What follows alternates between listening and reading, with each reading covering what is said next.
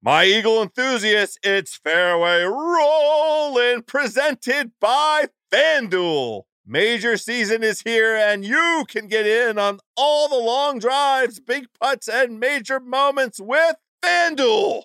Check out live PGA Tour bets like longest drive, round leaders, matchups, birdie or better, and more. Plus, track every shot in the app and watch select par 3 holes while you place your bets. Download the app today and bet with FanDuel, the official betting operator of the PGA Tour. Ringer is committed to responsible gaming. Please visit rg-help.com to learn more about the resources and helplines available and listen to the end of the episode for additional details. You must be 21 years old or older and present in select states. If you have a gambling problem, call 1-800-GAMBLER or visit rg-help.com. This episode is brought to you by Evernorth Health Services. Costs shouldn't get in the way of life-changing care, and Evernorth is doing everything in their power to make that possible. Behavioral health solutions that also keep your projections at their best. It's possible. Pharmacy benefits that'll benefit your bottom line. It's possible. Complex specialty care that cares about your ROI. It's possible because they're already doing it, all while saving businesses billions. That's Wonder made possible. Learn more at evernorth.com/wonder.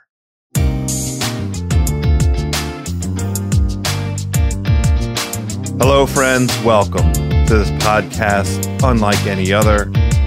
Thank you for joining me today. We are here at Fairway Rolling. Yeah, my par-saving pals, my birdie buddies. We did it. We're here. Welcome to the new golf podcast on the Ringer Podcast Network, brought to you by Callaway Golf. I'm Joe House. You may want to know, what is this Good Walk Spoiled going to be all about? Let me tell you. We're covering it all walks of golf life, from El Tigre, Eldrick Tiger Woods, to the beautiful beverage transfusions, from the PGA Tour to a tour of the halfway house at East Potomac Golf Course. This is going to be a golf podcast unlike any other. We're featuring a rotating cast of Ringer and Callaway friends and family. We're also including guests from the Ringer and Callaway universe. You know who likes to play golf? Musicians, chefs, artists, professional athletes. They're all going to come on, and we're going to talk to all of them about their walk of golf life. We might talk about some golf fashion. We might talk about some golf food. We might talk about some golf friends. We might talk about some golf music. Helping me along the way, let me tell you about this cast of characters we have assembled here on Fairway Rolling. We've got Megan Schuster, who's already on the golf beat at theringer.com. Kevin Clark, a golf gambling degenerate. Chris Vernon, a life degenerate. And of course, famous TV personality covering the golf world and a lot of football, Amanda Balionis. These are just a handful of the folks that are going to be joining us here on Fairway Rolling. Let me begin by giving a few shout outs, a few thank yous. First of all, big thank you to all the Twitter homies. We got so much input on the Twitter and Instagram, so many outstanding suggestions for the name of this podcast. There were just too many to choose from. Special shout out, though, to Shane Bacon. His podcast, The Clubhouse, was by far the number one suggestion as a name for this podcast, and I get it. My last name is House. We do Club and House. There's a lot of variations we can do with that. But look, we love Shane here at Fairway Rolling, so we're not going to use any version of Clubhouse. And by the way, we really recommend his podcast. He gets great guests, and he does a great job running the show over there. All right, let me tell you the story, how we came up with Fairway Rolling. It was suggested on the Twitter. We love this suggestion, Ross Cosgrove. Ross, we're getting you a little bit of Callaway garb, some Callaway gear. It was a terrific suggestion. Here is the origin story in case you don't know. This goes all the way back to October 2015. the Podfather himself, Bill Simmons, makes his stunning return on the national podcast stage, once again establishing himself as the preeminent sports podcaster with the Bill Simmons Podcast. I was lucky enough to get an invite back then, and I was coming on Fridays. And in that moment, October 2015, Bill Simmons, smart fella, clever fella, he lined up the Tupac folks, the Tupac estate, and they authorized him to use the tremendous seminal Tupac work, Picture Me Rollin'. Kind of has a little bit of a theme. Bill was sending a little message out to all the homies. So I was a guest on Fridays during that time, and we would do football picks, and we got to calling that episode Friday Rollin' because we were rolling along on Fridays, getting our picks in. Let me apologize. Sorry to everybody that lost money because of my terrible recommendations. But Bill and I had a great time with Friday Rollin', and we have continued that on. The tradition continues. Whenever I'm available and he's available and it's football season, we're still hooking it up. We're giving out some Friday Rollin' picks, some observations, some thoughts. Hopefully everybody is fading the hell out of us. So that's what set us up with Fairway Rollin'. And obviously there's a double meaning. I am the kind of fella, whenever I get the opportunity, I'm in the fairway. I'm rolling the ball just a little. I like to play it the way I like to see it if I can line it up. I know a lot of traditionalists like to play it down. I'm rolling it in the fairways. It's a miracle when I actually hit one in the fairway. So anything to get the ball in the position, I like it. All right, before we get going with this debut episode, have to give a shout out. My homie for life, Shaq, Jeff Shackelford, the Shaq in Shackers. Shaq and I had a terrific run. Shaq taught me a ton about architecture. He taught me a ton about the history of golf. He taught me a ton about the PGA Tour. I like playing golf with the man. I like talking golf with the man. And I'm really looking forward to hooking up with the homie again, either on these airwaves or some airwaves yet in the future. All right, now, my friends, we have the tee. Let's play on. And now on the tee, Megan Schuster. Oh, my birdie buddies. The Ringer's own golf correspondent, a true expert with a unique and special perspective when it comes to the Twitter and the Instagram in the world of golf. This segment is Golf Social with Megan Schuster. Hi, House. How are you? Schusty, how are you? I'm doing great. Thanks for having me. It's wonderful to have you. I'm looking very forward to this season. The kids have really gotten going. This is mainly the millennials that have embraced the Instagram and the Twitter. But, you know, how about Phil Mickelson jumping on for us right in time for this new podcast last fall? Phil's on there. Tiger's always been an adopter and an adapter when it comes to the Twitter and the Instagram. So this segment, we're going to be drilling down into the happenings across the golf world, items that have caught your interest, Schusty. But this week, Golf Social, we're going to kick off with me asking you a question. So here it is. What is the one and only brand to receive a perfect 20 out of 20 score on the Golf Digest hot list, both driver and irons? Do you know Megan Schuster? That would be Callaway, right, House?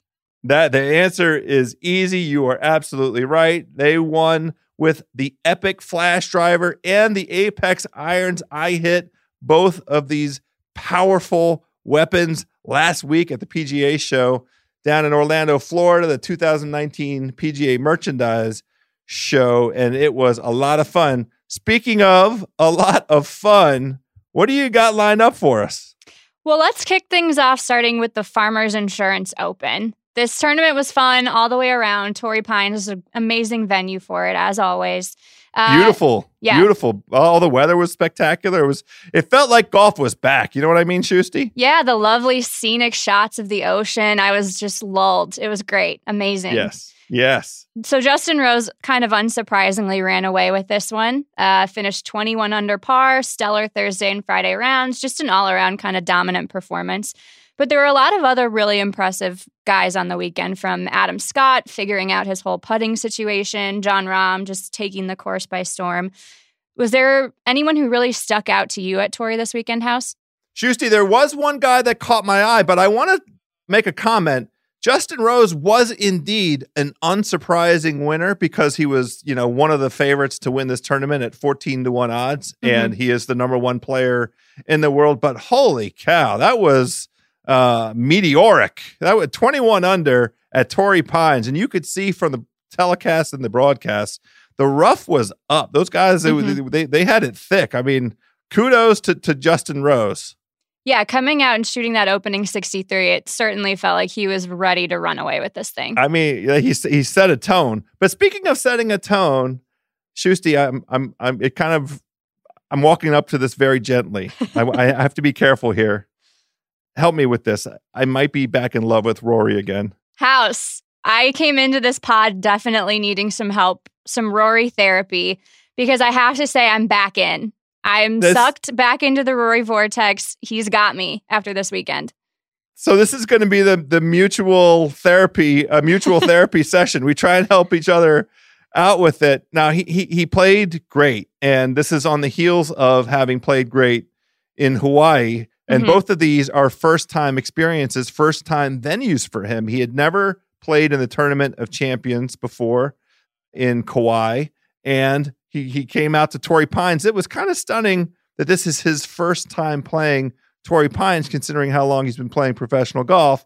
But I think, this time of year coincides with the European Tour being in the Middle East. It's not easy to get from the Middle East to Torrey Pines and back. So there's a logic to it. But Torrey Pines, in sort of golf history and golf lore, has a special place. If you win at Torrey, you kind of, it is a mark of stature, a mark of accomplishment. So I'm glad to have seen him come on out and dip his toe in the water a little bit.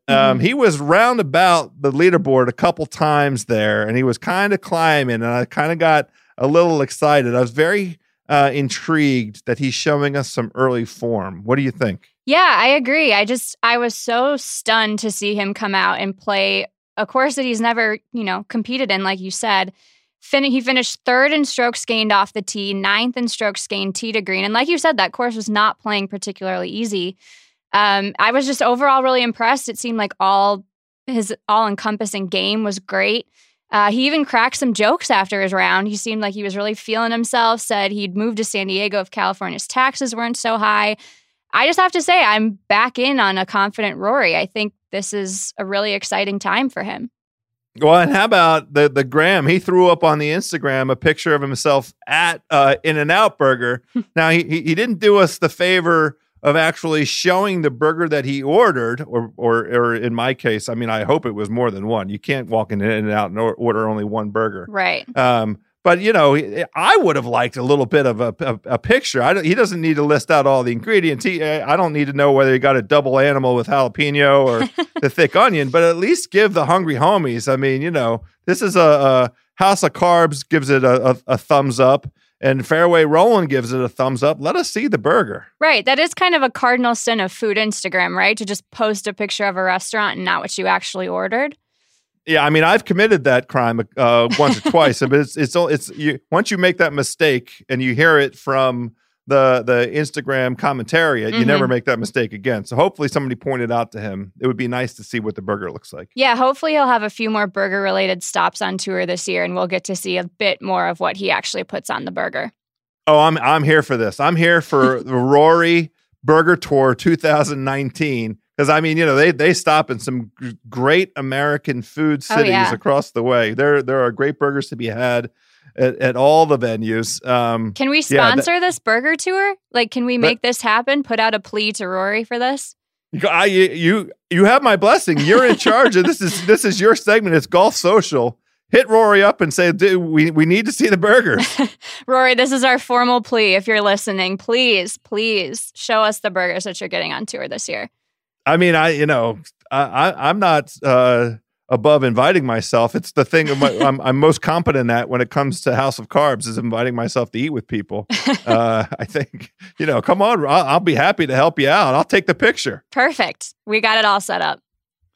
Well, there's another beautiful story you and I compared notes on before we sat down to record today.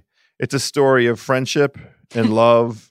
It's a story of love gone sour and then a reuniting. Let's talk about it. Yes, we have to talk about our friend, Patrick Reed, back in the headlines after a relatively quiet spring. He'd been playing pretty well on tour this year, top 25 finishes at the Sentry and the Sony Open, but I'd been lacking a little bit of the headline-making Patrick Reed so far this spring. Of course, that all changed this weekend at Torrey with, what should we call this incident, House? Just like the hug? Is that epic enough for what this was? Well, it's definitely the hug, some kind of a reunited and it feels so good vibe. It seems right to me. I mean, it really was the culmination. It's the end of the story. And in fact, Patrick kind of insists on it. I mean, the juicy context is there never really was a resolution between Jordan and Patrick that we are aware of, we the golf consuming public, after the Ryder Cup and all of the fallout and Patrick's very public complaints about how it all went down and his public breakup with and from his compatriot Jordan Spieth. We never really had a good resolution for that. And so this moment that they ended up playing in the same group on Saturday, kudos to the golf gods, right? Yes, the golf gods know. They just truly looked down and waved the wand. God bless you, golf gods. They knew we needed this. So give me kind of the frame by frame breakdown, what you saw in the hug. Yeah, this is really like my sort of Zapruder film because this was a lot. There was a lot going on. First of all, just before we even get into the film, one thing that I found really interesting is Patrick was, asked about the situation in the hug after his round. And it sounds like they still haven't actually discussed what happened at the Ryder Cup, like Patrick and Jordan haven't. Because he had this quote when he was asked, and he said, literally, when we got off the plane, it was old news and we all moved on. So not really, like they hadn't really talked about it, which is just fascinating to me all around that they still haven't discussed it. But getting into the film of this hug. So just breaking it down, the body language isn't great. I'm not going to lie. It's very awkward. It starts with kind of a slow veer around from Jordan, who had just given knucks to one of the caddies. He kind of slowly turns. Reed goes in for the fist bump, but Jordan awkwardly extends his arms and kind of wraps them around Patrick. And it looks like it all went fine from there. Reed gives him kind of like a Cheshire Cat smile, and they laugh, and there's some back patting and whatever. Sort of awkward all the way around, but I think that's sort of to be expected when they haven't spoken, presumably since the Ryder Cup. What do you think, House? So I feel like we were cheated in one particular way. I would have loved to have seen Jordan's face. Yes, agreed. I wish we had that angle from the other side of the tee box where we could have seen the expression on Jordan's face, because it's apparent that, at least from the visual side that we have, Patrick was surprised that Jordan was going in for the hug. Yes. My read on it, this is because I'm a glass half full kind of fella, is that that Jordan was doing come on, brothers hug. Brothers don't knuck. Brothers hug. Sure. And so that's why I wanted to see the expression on his face, because it could have been like, come on, Pat, we're homies for life. Right. No, the blood is thicker than water. Come on in for a hug. Yeah. And we don't know for sure, but it did seem like Patrick recognized that Jordan had kind of upped the ante in terms of how this was all going to get resolved. Jordan wasn't playing it icy. He had the right frame of mind, the right sense of humor about it, went in for the hug. And I thought Patrick handled it pretty well. I prefer to believe that they are once again blood brothers. And for all international competitions going forward, they will be paired once again and dominate. They'll never lose again. But again, I'm glass half full. That's probably not what's going to happen. No, I certainly hope that is the case. Watching those two play together in the 2016 Ryder Cup was such a highlight. It was so much fun. And I really do think somehow, for some reason, Jordan kind of drives Patrick to be his best playing self. Patrick finished tied for 13th this weekend at -11, and Spieth was tied for 35th. So there's something about playing with or playing against Jordan that kind of fuels Patrick in some way. So I do hope they can kind of sort through all of these issues and end up playing together, because it's just so much better when they do. Well, this is an outstanding point. When I woke up Saturday morning, I was communicating with the Ringer's own Chris Vernon, who is here on Fairway Rolling. We're talking some picks. We're talking some Tiger. And Verno and I were exchanging notes about that head-to-head matchup, because that's one of the things you can put a little capital on. Yes. You can choose a side and then root to your heart's content. And I won't name names, but one of us had Jordan Spieth, and we were kind of saying, Jordan showed some early rounds, spark. Maybe Jordan Spieth is back. This is an odd year, and for whatever peculiar reason, Jordan Spieth plays better in odd years. Don't ask me to make sense out of that. But I thought he was kind of poised for something great, and lo and behold, just that matchup dynamic you're describing, it did seem like they were elevating each other's games through 15 holes on the back of an eagle and a birdie.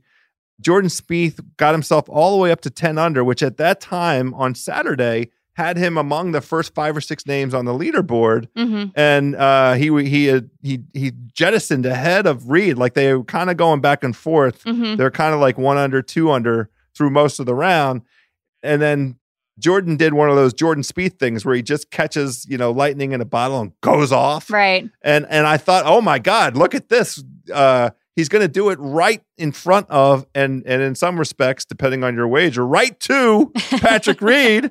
And how glorious is that? And then he followed up with a triple bogey and a bogey. Oof. Jordan Spieth. It all fell apart that quickly.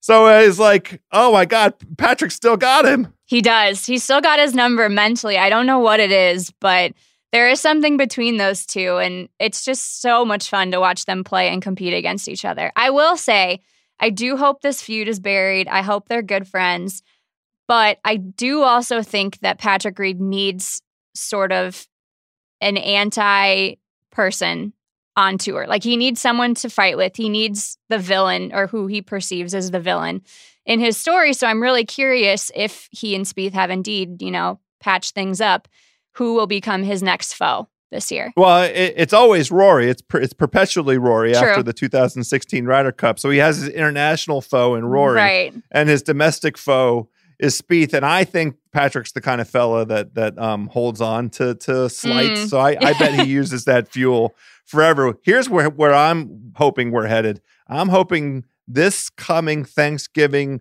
weekend, when we have the redux of the match between Phil and Tiger, that we get a little bit of spice with some other participants. If Jordan and Patrick Reed go head-to-head for that thing, they're going to have my $20 again, and I hope they mess up the paywall again and refund that money right afterwards. Absolutely. But that's what I'm here for that. I'm here for Rory's Burger Graham 2019, and I'm here for Jordan Spieth and Patrick Reed, the match 2019. Yeah, sort of an undercard situation to Tiger and Phil. I would fully support that. Also, would need them to be mic'd up as well. Oh, 1,000%. I mean, I think those guys, there's some real spice that we might get out of them. They're not going to play it down the middle. No. Totally safe. Now, Patrick won't stand for that. Absolutely not. No, he will make sure people get their money's worth there. Speaking of getting their money's worth, Shusty, I think we gave all the people out there their money's worth on this very first debut edition of Golf Social. Thanks so much for coming on. Thanks for having me, House. All right, we'll talk again next time. Sounds good. Now on the tee, Amanda Balionis. Cartmates, there is no way that we are going to be rolling them in the fairway. We can't be fairway rolling unless we have somebody on the program with that deep, deep understanding, that insider's kind of perspective on the game of golf. On the show right now, the CBS super duper star covering golf at every one of the events that CBS covers. She runs the smart cart. She's also on the sidelines for football when football is being played. Amanda Balionis, welcome to Fairway Rolling. Are you there, Amanda?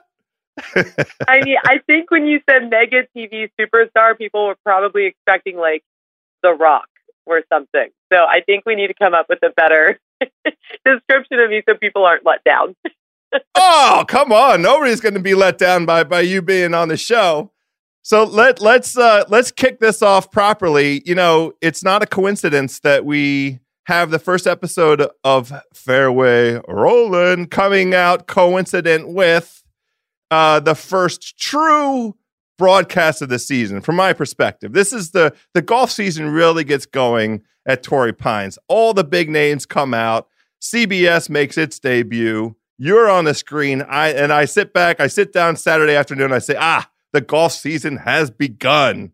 Tell us a little bit about, like, as you and the team, the CBS team, sort of get ready. How are you guys thinking about this upcoming 2019 season? Yeah, I mean, this was interesting because this was the first season. Last week was the first week where I was coming off a full football schedule. And of course, we had the Super Bowl this week. So it was really interesting to, talk to Jim Nance and talk to a lot of our production guys who, the Farmers Insurance Open is a big deal, on the schedule. That it was, what did we have? We had like 24 of the top 50 players in the world or something. I mean, it was the strongest field that tournament's ever seen. So it's a really high profile event, and obviously CBS Sports, we are so proud to be able to bring such a strong golf schedule in 2019, and that all starts last week. But learning how to make that transition from football to golf, back to football, and then back to golf has been a really fascinating process. Just for me personally, I have a newfound respect for people that do more than one sport at a time, because it's really challenging to make the shifts and know that you know what you're talking about. And then on top of that, it feels like we've been away from golf for so long. Our last event before this was the first leg of the playoffs, which feels like years ago now at this point. So, yeah. I think for us, it's just making sure that we have all of our storylines and we know, what to look for, who to look for. When you're looking at the Taylor Gooches of the world, we didn't talk about him a whole lot, last year. And he was very much a big player in our story this year. And, so it really is just, the preparation and making sure that we're all caught up and looking forward to an insane season. I mean, the schedule changes have set up our schedule in a way that after Riviera, after the Genesis Open, we have about 7 weeks off, and then we come back at the Masters, and it's 9 straight weeks, which is incredible. And the first, 4 of, in those first 4 weeks, it's 2 of the majors of the year. So right. It's going to be a really cool setup. It's going to be different for sure. But judging by what Sunday looked like yesterday, I am so excited for this season. I mean, you couldn't have asked really for a better leaderboard to shake out, than what we saw yesterday afternoon. Yeah, I mean, all the storylines coming together just to give us all a beautiful teaser of what this season might consist of. Justin Rose, the number 1 player in the world, coming out and laying it down. He's just like, yo, y'all, yeah. I'm right here. Here I am. Come get me. He's playing out of his mind. Like, I'm not sure people understand how difficult Torrey Pines is. Jason Day said it to me yesterday in the interview. I was trying to talk to Jason about Jason Day, right? Like, he's a 2-time winner of that event.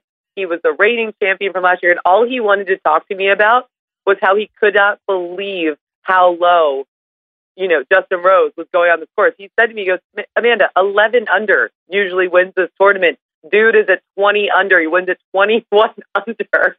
That is outrageous for that golf course and how deep the rough. I mean, it was U.S. Open type rough. It was absolutely insane. I mean, he can't miss right now. So I don't know what this is going to look like, but if Justin Rose continues to play the way that he's playing, he might win. Is it weird for me to say he might win all 4 majors? Do you think that's a reasonable thing to say? It is unreasonable and very weird of you to say that, because there's one player that you forgot that is I already penciled him in for all 4 majors. It was indeed the debut of one El Tigre. Eldrick Tiger Woods was on the TV screen this weekend, Amanda Balionis. And now all due respect to Brother Rose. I can't accept any Tiger slander at this very early stage of Fairway Rolling. You know we love the Tiger here. We do. And you know what? At this point, I think we should tell listeners, do not use us for betting or for fantasy golf, because we have just told you either Justin Rose or Tiger Woods is going to win all four majors.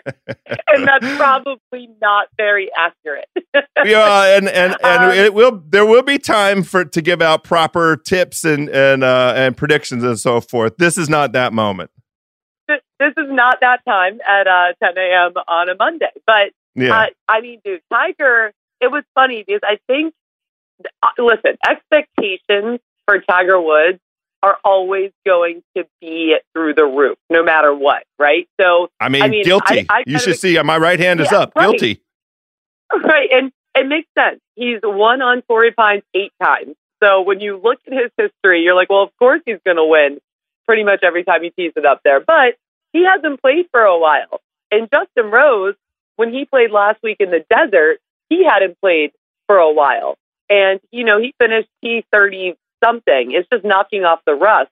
For Tiger to come in to one of the most challenging courses that we see all year, and this is the place he comes to knock the rust off of, I mean, you can't really expect, you know, the guy to come out and just win immediately. However, I do think we are going to see something really special from him this year. It's a whole shift. Last year, we knew he was close, but all of the narrative was around, are you healthy enough? Is this going to hold up? Can your body hold up?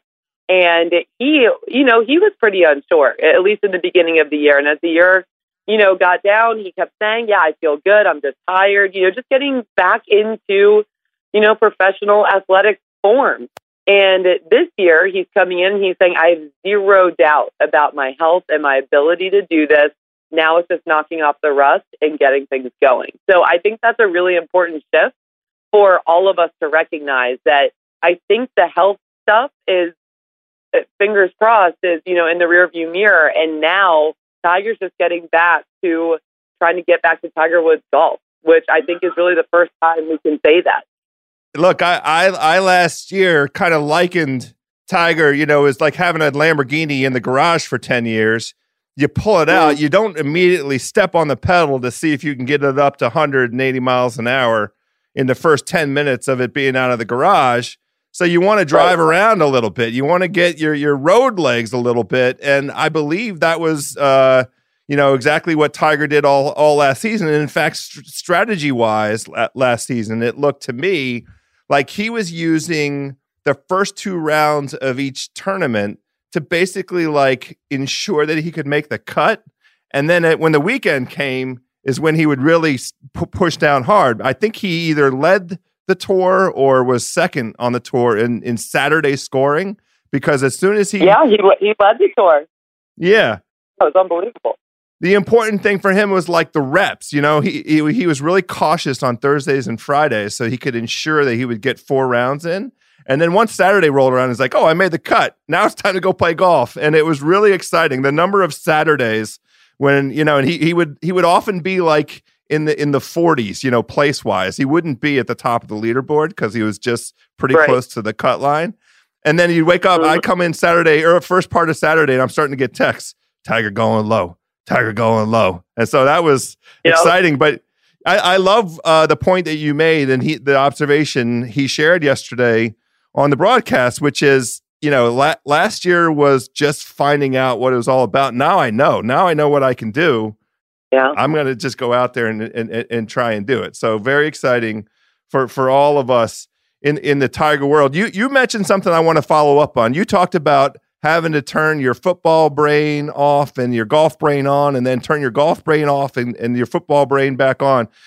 It's not too shabby that you have somebody right there as part of the team that you might compare notes with. Jim Nantz might be helpful with that a little bit. Have you talked to him at all? Yeah, I talked to him a lot. We both flew. I flew with him here to Atlanta last night, and I purposely, whether he wanted me to or not, sat directly next to him and was like, teach me everything. Yeah, I'm sure he was like, listen, Balionis, I have my own things that I need to worry about. He don't have to worry about anything. He has Tony Romo. He has the Wizard. What does Jim Nantz have to do? Well, but also Tony Romo, I think, is as good as he is because he has the best play-by-play announcer of all time to fall back on. I know. Their dynamic is unreal. Like I love listening to them so much, and I love that Tony is still more excited about calling the games than most people are watching them at home. Like that is not something you can fake. Like it's unbelievable. Can you imagine what he was like inside that Cowboys locker room while he was still a player? If this is how he is in the booth as an analyst, it's insane.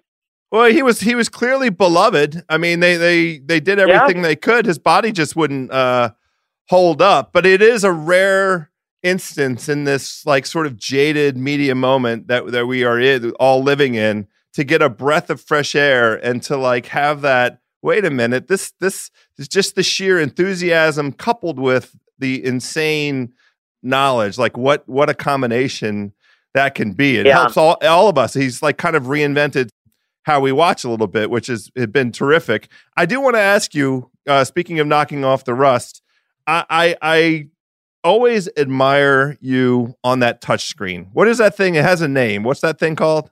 The Smart Cart. Brought to us by, is there a sponsor or no? Yeah, TD Ameritrade.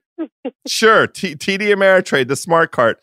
Now, you are officially a millennial, so it ought not to surprise me that you are very, very fluent, that you have no issue whatsoever going back and forth between the data, the touch screen, the interview. You are a quintessential multitasker in that respect. But be honest, how long did it take to get your legs back under you with that thing?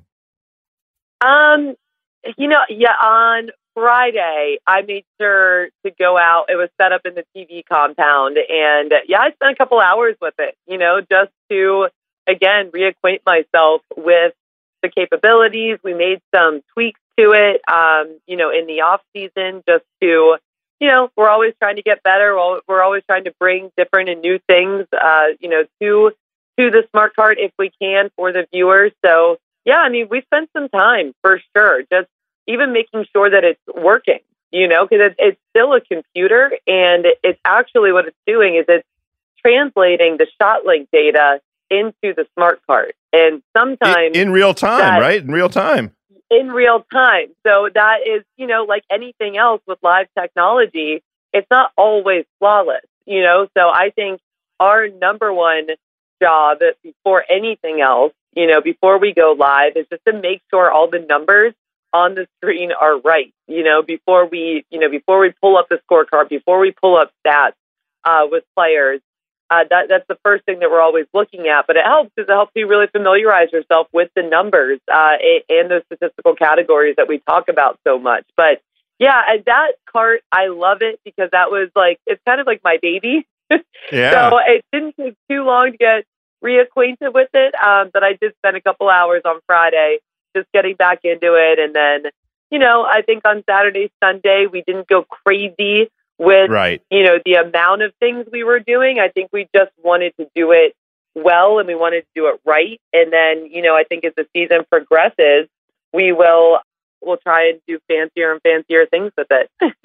Yeah. So speaking of fancier and fancier things, CBS and professional golf have a long and storied relationship. CBS has been broadcasting professional golf for over 30 years, maybe even longer than that. Yeah.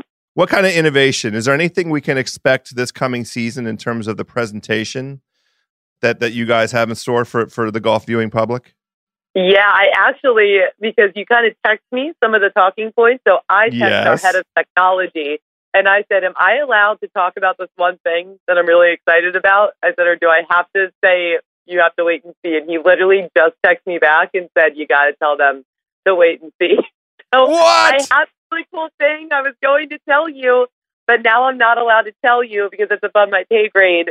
But I promise we have some really cool technology coming up this season that really I have never seen it done.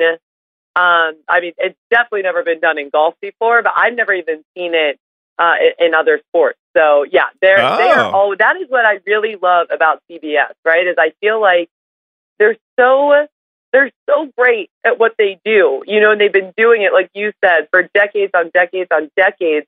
And I feel like they never just rest on their laurels. They're never just like, hey, you know what? We are really great at this, and we're just going to settle for being really great. They're always pushing to see how they can do things better, how they can do things differently. And it's fun. It's like really fun to see, and they're not scared. It's a lot like, I think, the Callaway family. It's what I love so much about being a part of these teams is that they're never scared to try something. And if it doesn't work, fine, then we just don't do it again. You know what I mean? But we're never going to revolutionize something, or we're never going to be able to change the perspective of something if we don't at least try. And I don't think a ton of companies have that perspective.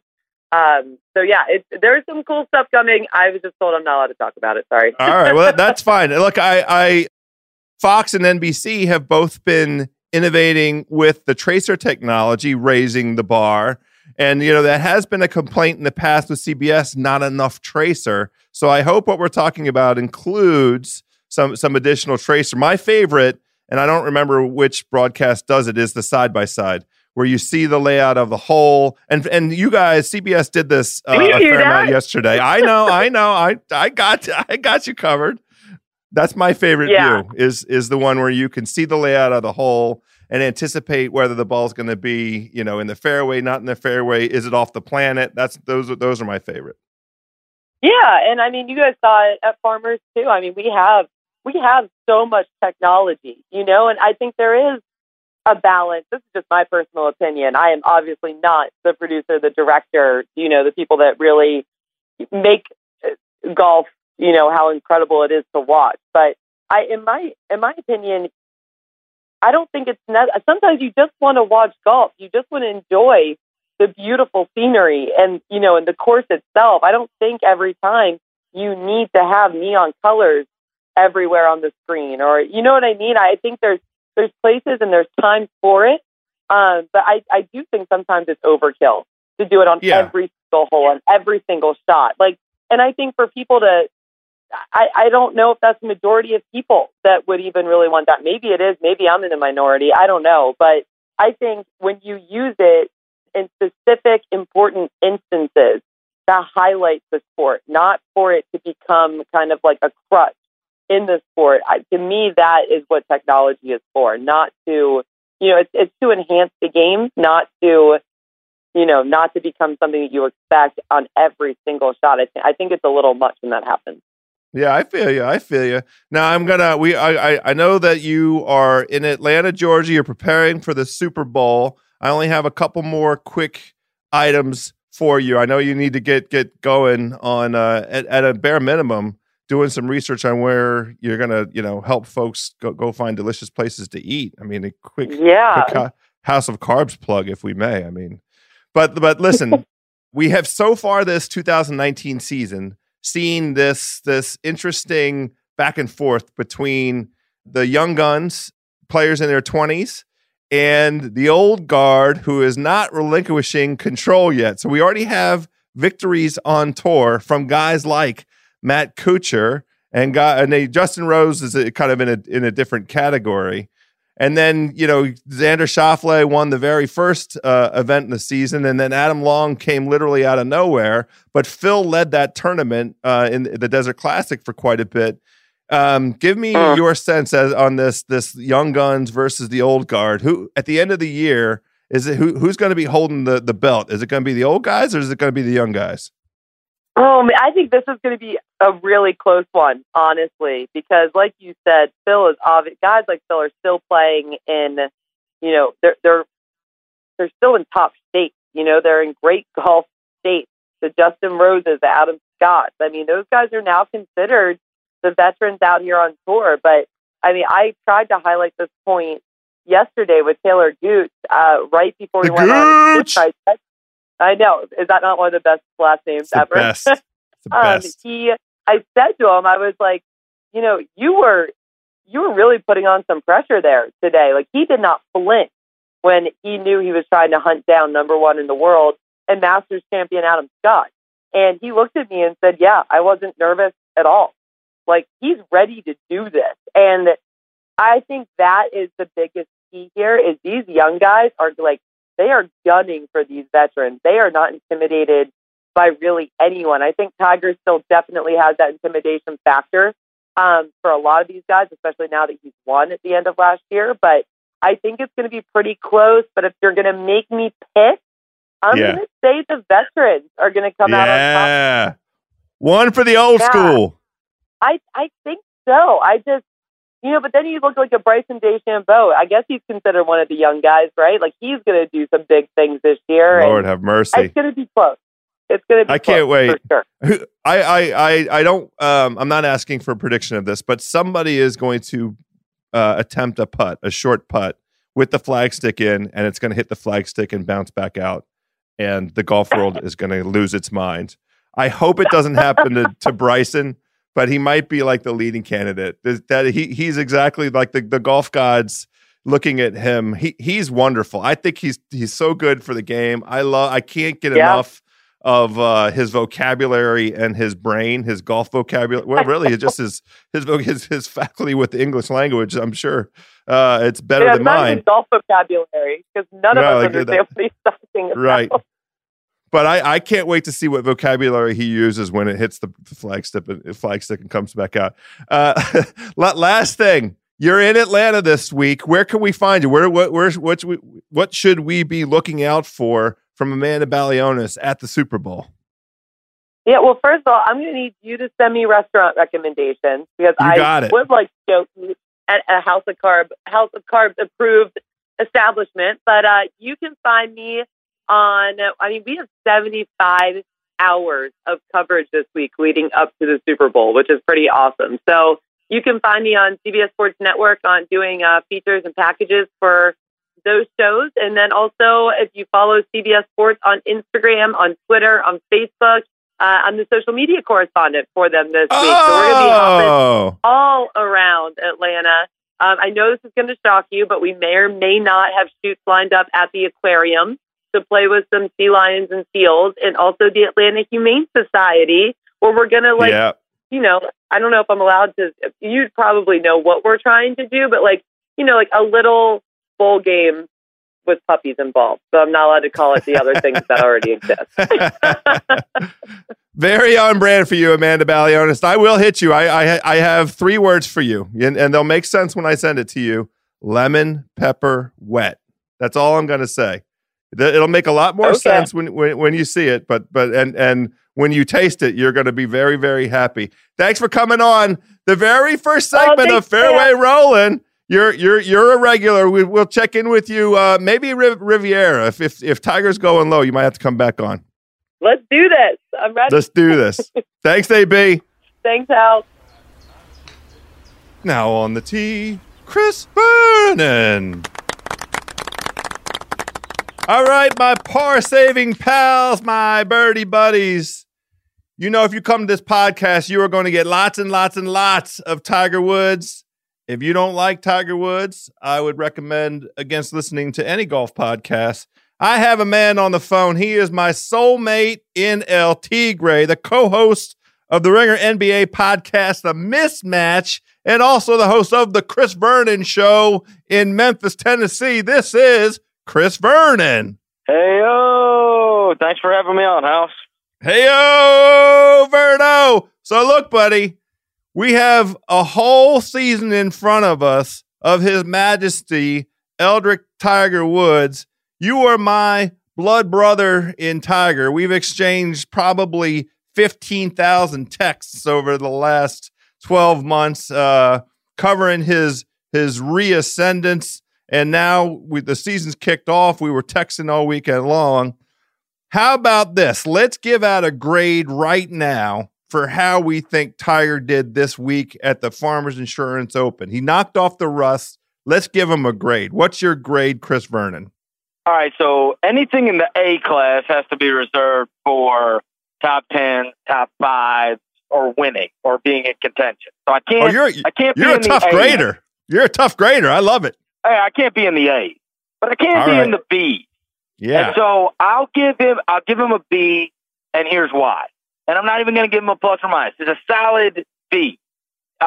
So obviously on Friday, got me a little stressed out that he might miss the cut. You got a bunch of guys that are going 62, 63 on that North course, and he puts up a 70, which is enough to get him to the weekend. Then he doesn't really hit a run on Saturday, but then Sunday, we get this glimpse of what we saw at the end of last season, which was super promising. I mean, I think there were only 2 scores that were posted on Sunday that were better than his. He ends up with 6 birdies and a bogey. He probably even could have done a little bit better. He had the established goal going into the weekend that he wanted to get to double digits. Now, we know double digits wasn't going to be good enough to win that thing because Rose went, astronomically low. That being said, he did get to 10, which is what he wanted to get to. So with his own desired goal, he got there. And then he ends up with a top 20. He didn't play all that great, but then we saw that flash on the last day that I think it gets him up there. I am a little worried that he's going to take off, 2 weeks now before he plays again, but I thought it was very interesting for him to say after the round yesterday that this is kind of all gearing up for April and that hopefully he will be, in apex form by the time he gets to April. So, I was happy with it. Listen, he was playing on Saturday and Sunday, and his final round was awesome. So I'm down with it, but I give him a B. Okay. Well, now look, I admire your tough grading standards, and I think, you know what? I'm rethinking the grade. I was prepared to give something that began with an A, but now I'm going to rethink my position on this. I'm going to take on the Verno curve for grading. If we're looking at excellence, then it's got to be excellent. Now, I will say I have a handful of nuggets here. I'm like your boy Fizz. Take that for data. I'm going to give out some data. I got some Fizz data here for you. So between and overwhelmingly, I am lockstep in agreement with your assessment. But the things that I liked, every round he played better. He had more greens in regulation round to round. So, he improved in that category round to round, and he also his club head speed improved round to round. So both of those things tell me he was deliberate in his strategy and approach to this tournament. I think he had a goal in the first place of just making the cut, and then in the second place, getting better round to round. He said himself, each round he felt that he played a little bit cleaner.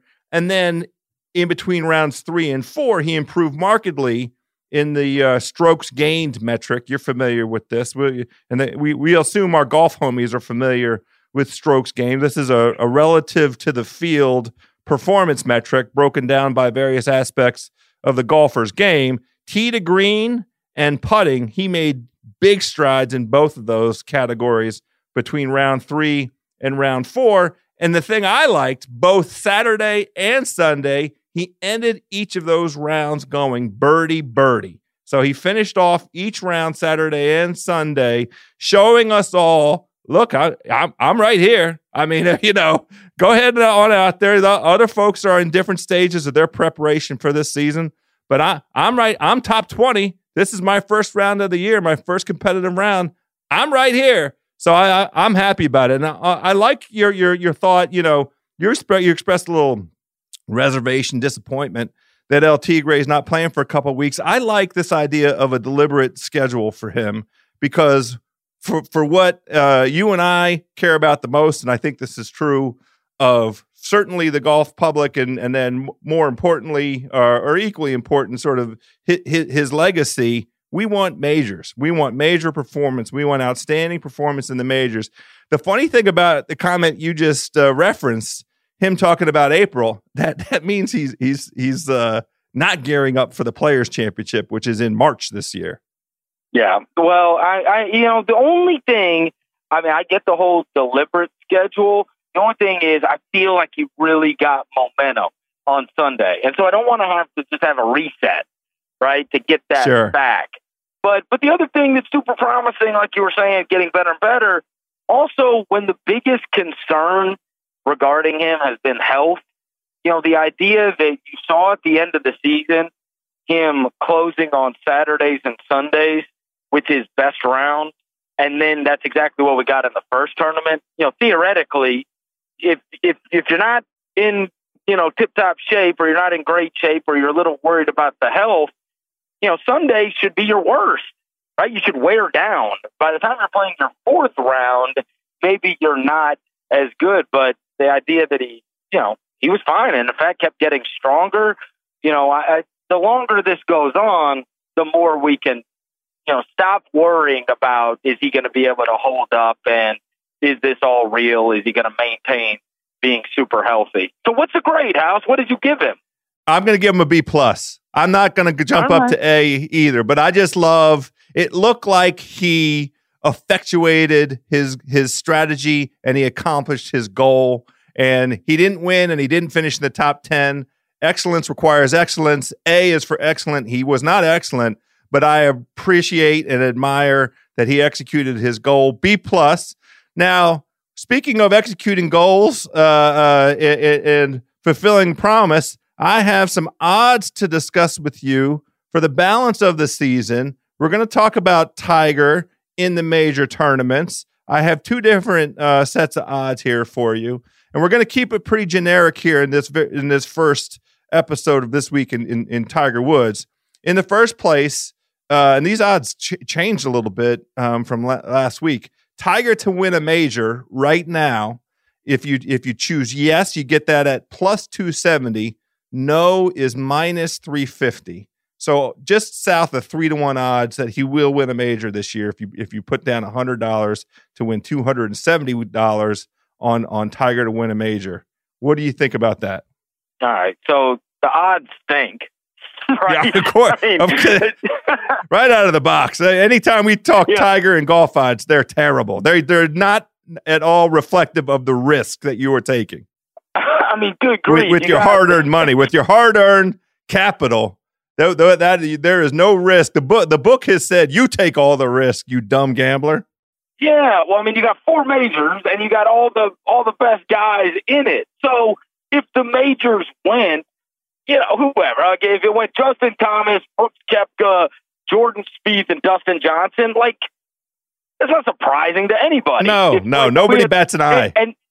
And that's 4 amazing players, and we've left off other guys, that obviously, like this week, Justin Rose looked like the best player in the world. I mean, he was, for sure. He was ridiculous.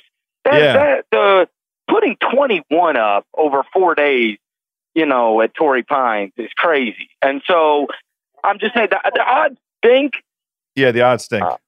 But head on a guillotine, I would, if you just gave me $100, I'd put it on yes, just because of how close he came at 2 of them last year. And if you know that at this point he is gearing up and he is setting his schedule, and that's what matters most, right? He wants those. More so, it's nice to win all the other tournaments. But there's 4 that should theoretically get his laser-like focus in terms of how he's setting up everything in his life, is to try to win those 4, and at least one of them. So I would say the way he played in 2 of them last year, and the fact that he is, planning his whole life around it, I would, if I had to, and again, I'm a huge fan of his, and I want it so badly to happen. But I mean, 270 sucks, but I take it. Well, it was 240 last week, and I was prepared to take it last week. I'm with you. The other side to this, you can bet you can right now do exactly how many majors, 1, 2, 3, or 4. I might put $10 on 4. And then after he wins the first 2, you can sell it to Cousin Sal.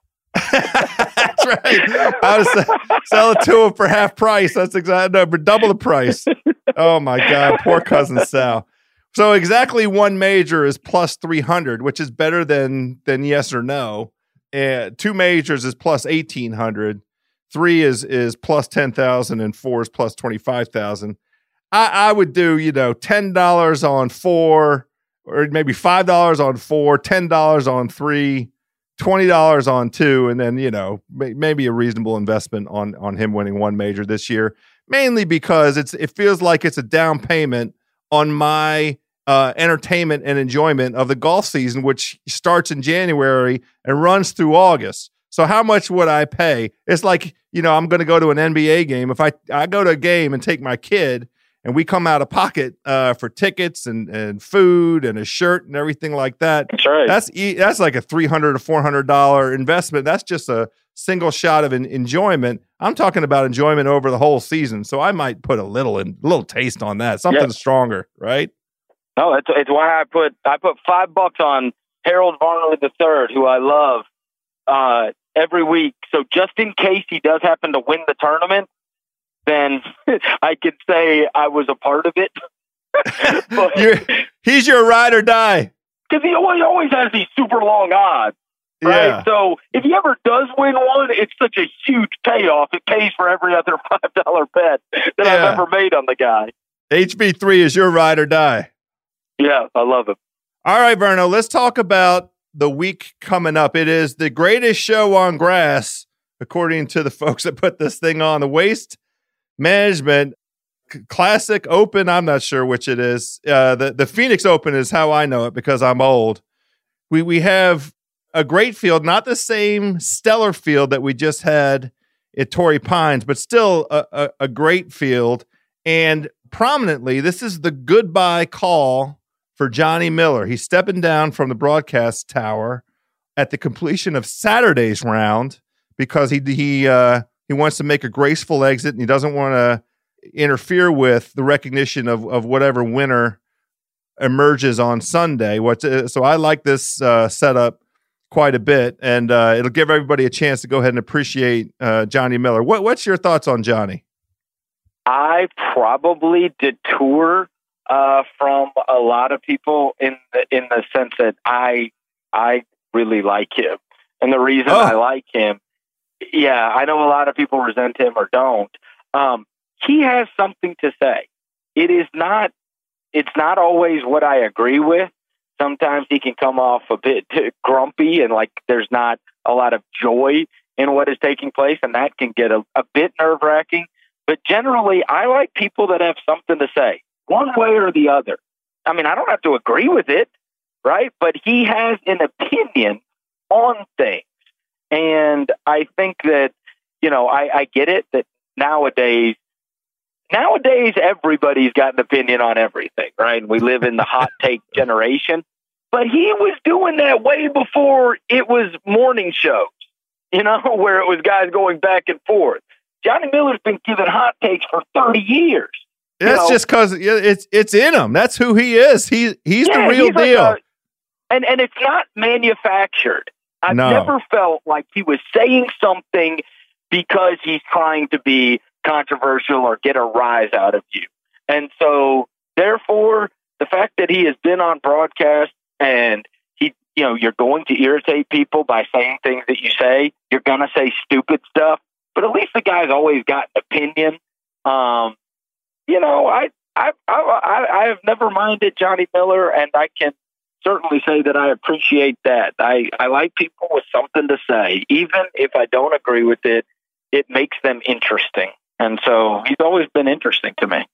It will come as no surprise. You and I are, again, in agreement on this. I have, over the course of watching golf, much of the same reaction as you. The thing that I like about Johnny, I feel like I learned something. I feel like he has always endeavored to help the viewing public learn something about whatever it is that's going on with the guys down on the golf course. And when a guy's choking, and it looks like to me that he's choking, when Johnny Miller says it looks like he's choking, or that looks like the nerves are getting to him, I like that kind of validation. That helps me put myself. You talked about the relatability in connection with Justin Rose.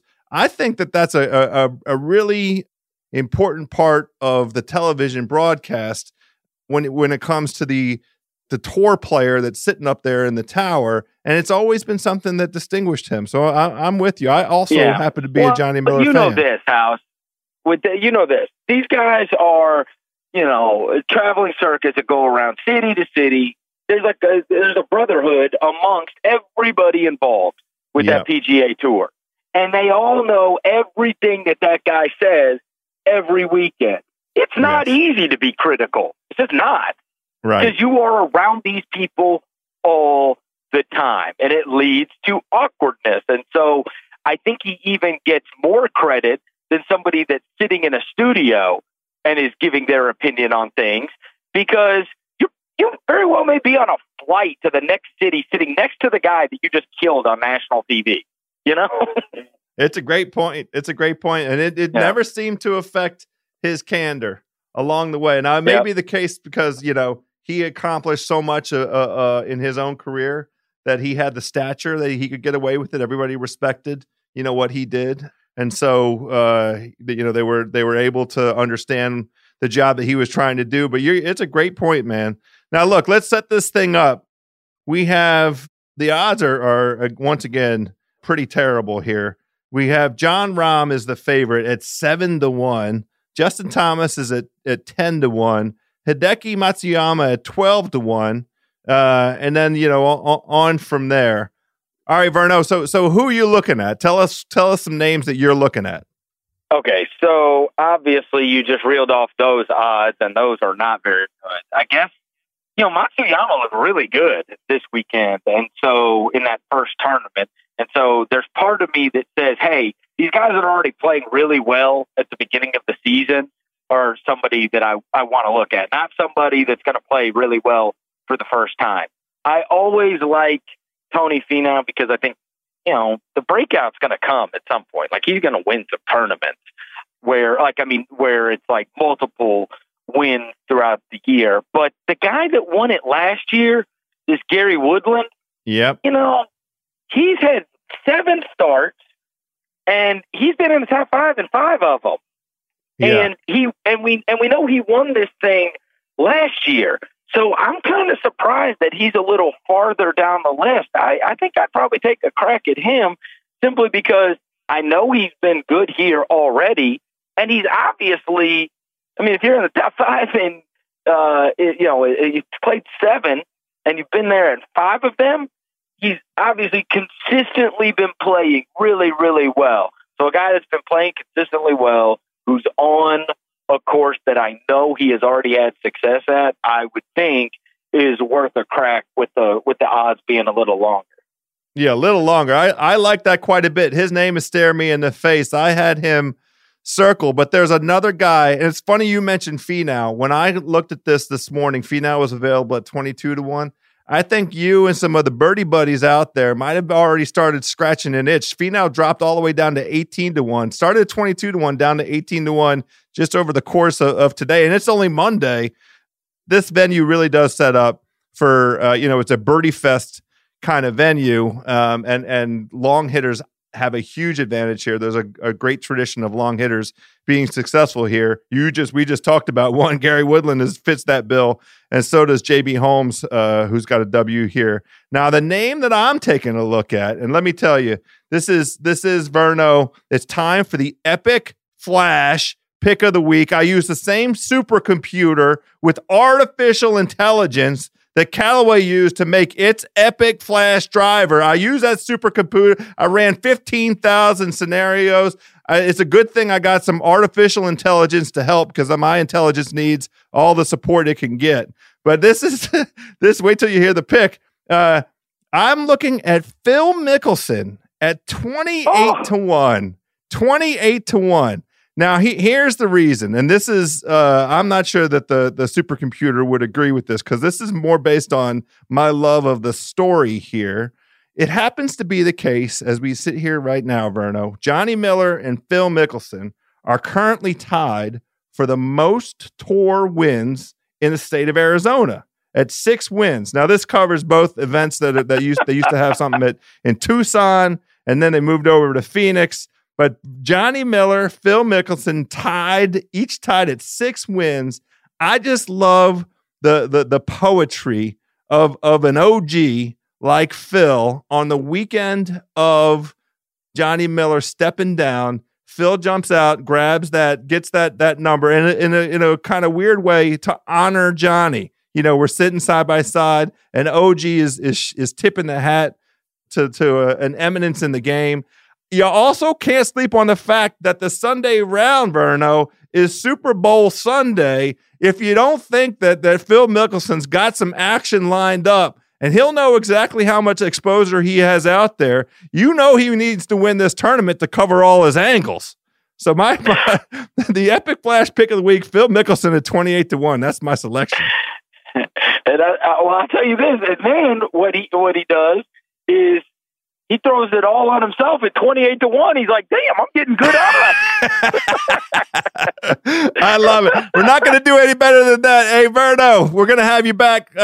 Even on weeks when Tiger's not playing, we're having this week in Tiger Woods. There's always something to talk about when it comes to Eldrick.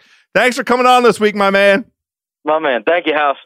All right, my par-saving pals, the first Fairway Rolling is in the books. Thank you very much for listening to this premiere episode of the podcast. We're going to be on. We have about 26, 27 episodes through the course of the season, all the way up through the Tour Championship. We've got a wonderful array of Ringer folks, a wonderful array of Callaway folks. We're going to be talking about golf with some NBA folks, some food folks. We've got just a terrific walk of golf life lineup throughout the season. So stick with us. There we go, my birdie buddies. Thanks very much for listening. Talk to you soon.